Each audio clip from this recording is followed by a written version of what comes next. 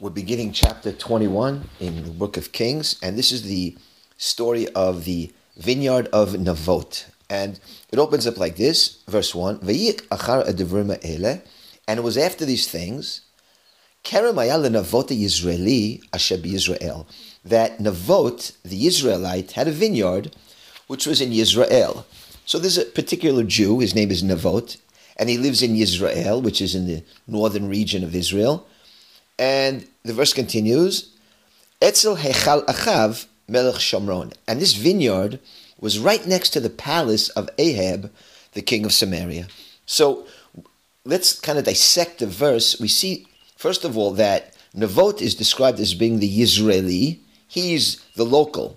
And Achav, the verse describes as being the king of Shomron. He does have a palace in Israel, but that's like a winter residence or a summer residence.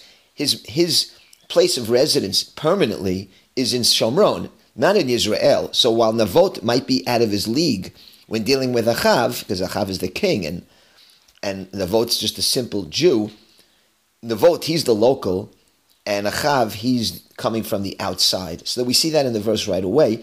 The other component of the verse we have to talk about is it says, Vayi achar adivrim ha'eleh, and it was after these happenings or after these things. Now, there's a rule in the Chumash and in the prophets that when you open a chapter like that and it was after these things, that means you have to look at what happened before. I mean, after what things? What preceded this chapter that it should say after these things? Well, what happened at the end of chapter 20?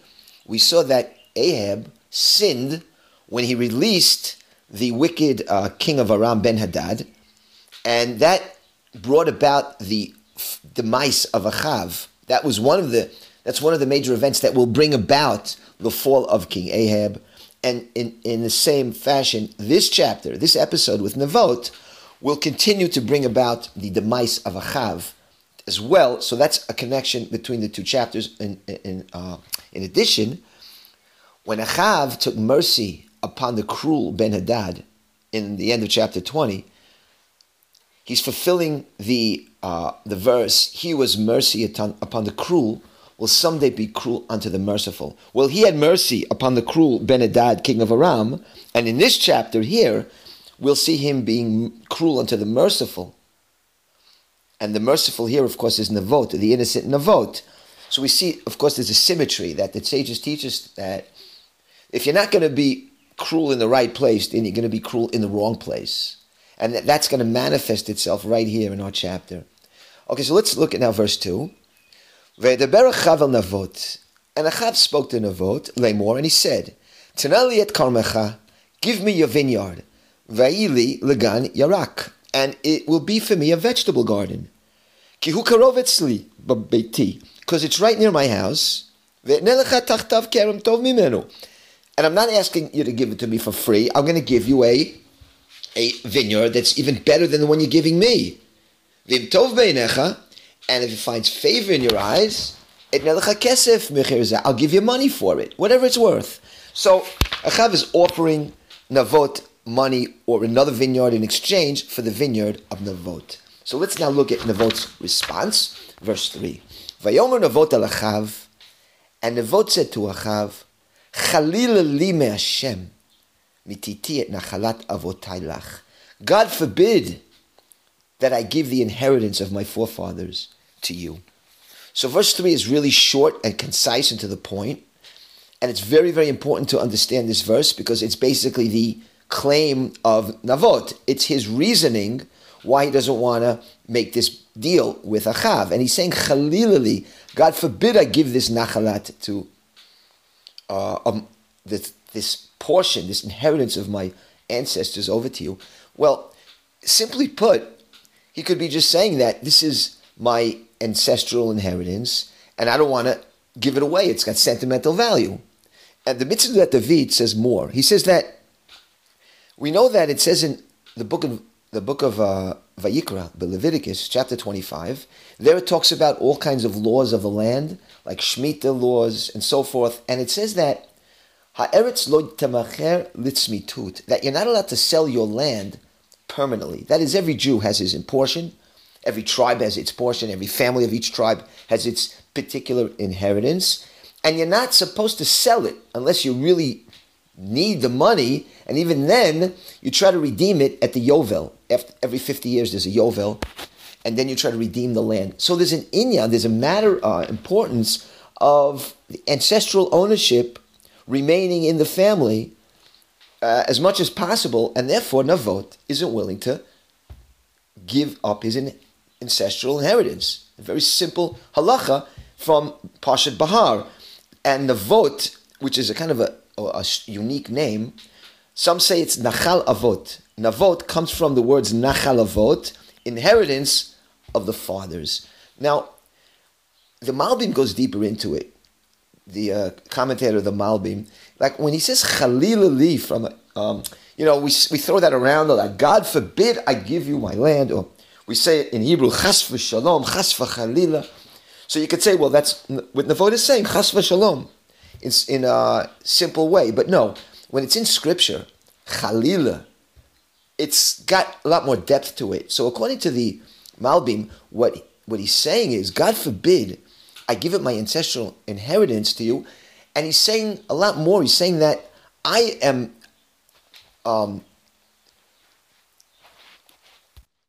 keeping my ancestral inheritance of Torah and the traditions of Judaism, and you are not, Achav, and I'm not going to give it to you. Notice the word says, he says in verse 3, Lach, you I don't want to give up, because you have not kept your ancestral inheritance, which here it means Torah, and I won't give you my vineyard, because who knows what you'll do with it.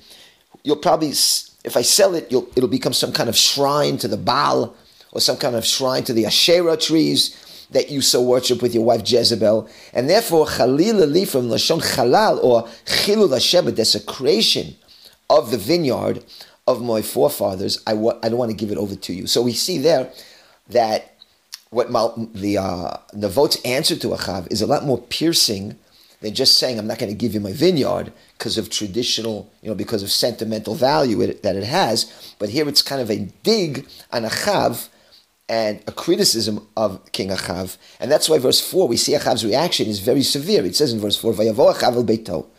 And Achav went to his home, Sarva Ze'ef, which means he was sad and upset, which is, by the way, the exact words we saw at the end of chapter 20. When he went home, sad and tired, Sarva Ze'ef, after the rebuke of the prophet. And he was upset, Ala davar shediber alav Navot Yisraeli.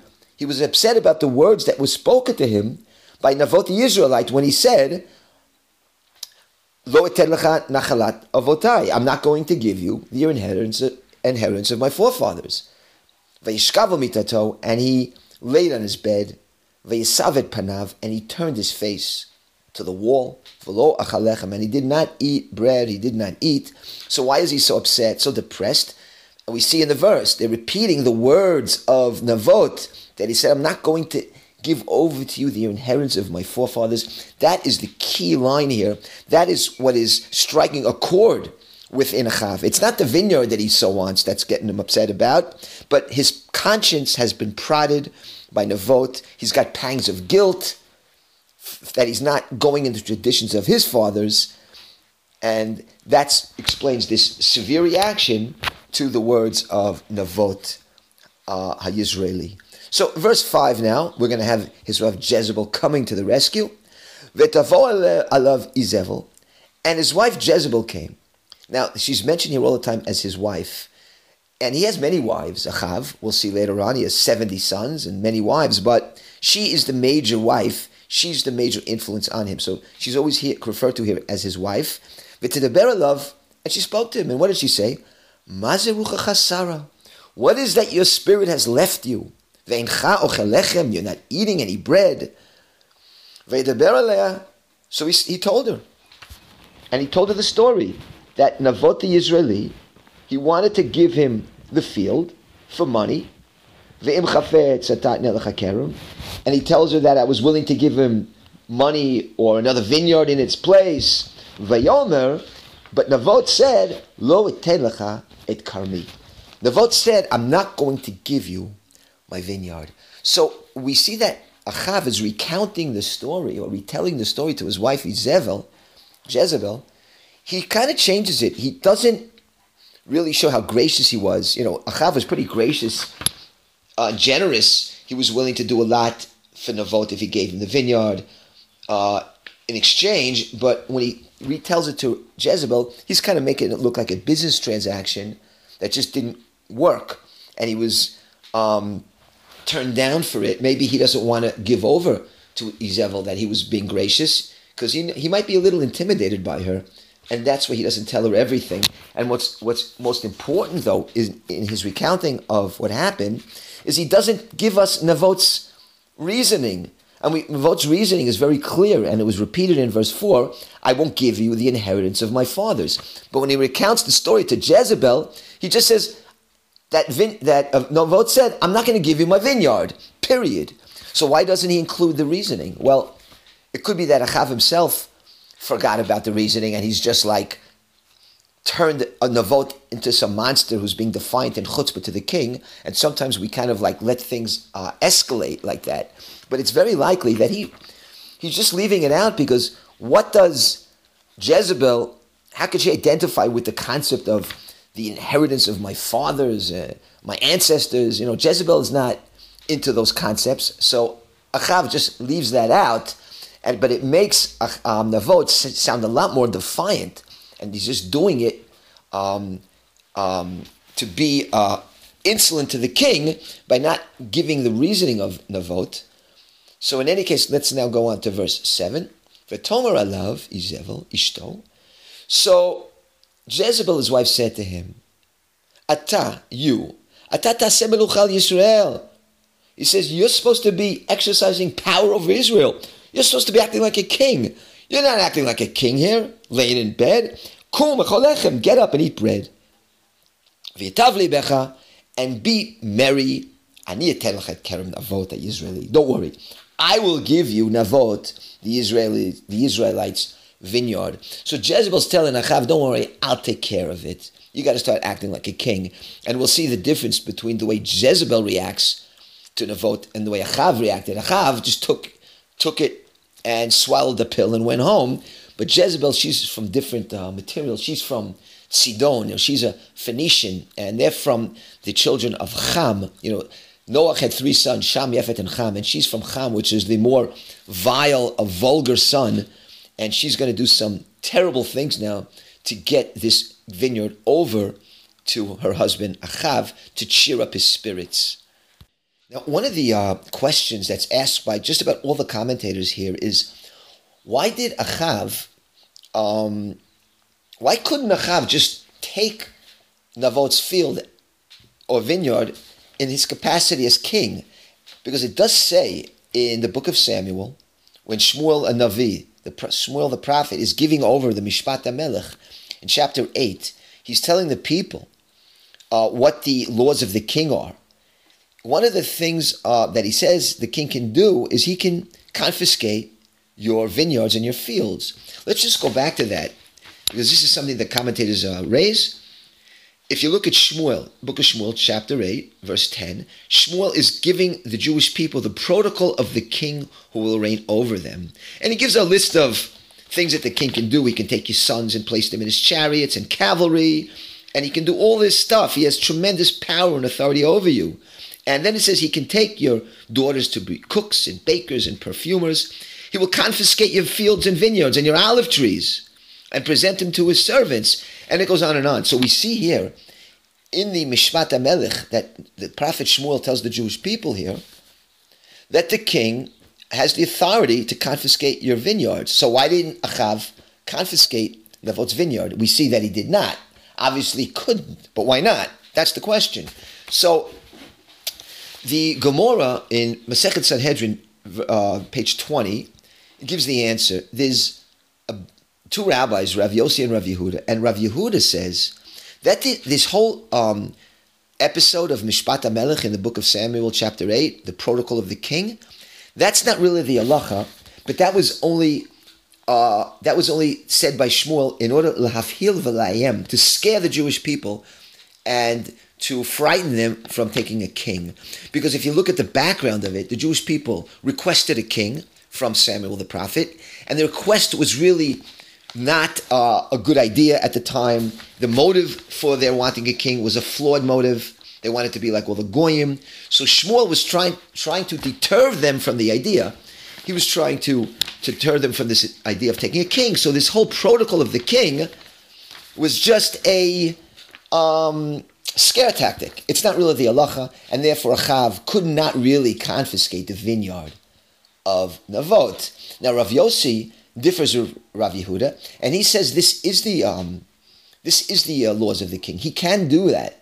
But when it says he can confiscate your vineyard, it doesn't mean he can take the fields and the vineyards itself, but he could take the fruits of the fields, not the field itself, and only when there's tzorach melacha, if the malchut, if the kingdom is in need of it. Let's say if there's a war situation, then the king has the authority to do so. And of course, Achav, that was not the situation here with Ahab. He wanted for a vegetable garden, and therefore he couldn't just confiscate it. Now, it's interesting that the Abarbanel chimes in on this, and he agrees with Rabbi Yehuda, with the first opinion, that this whole Mishpat HaMelech in the book of Samuel was simply a scare tactic, because if you go to Deuteronomy, chapter 17, where it gives the laws of the kings, in the Chumash itself, where the king is not allowed to have too many women, and he's prohibited horses, an excess of horses and so forth, that was the place to put in the protocol of the king.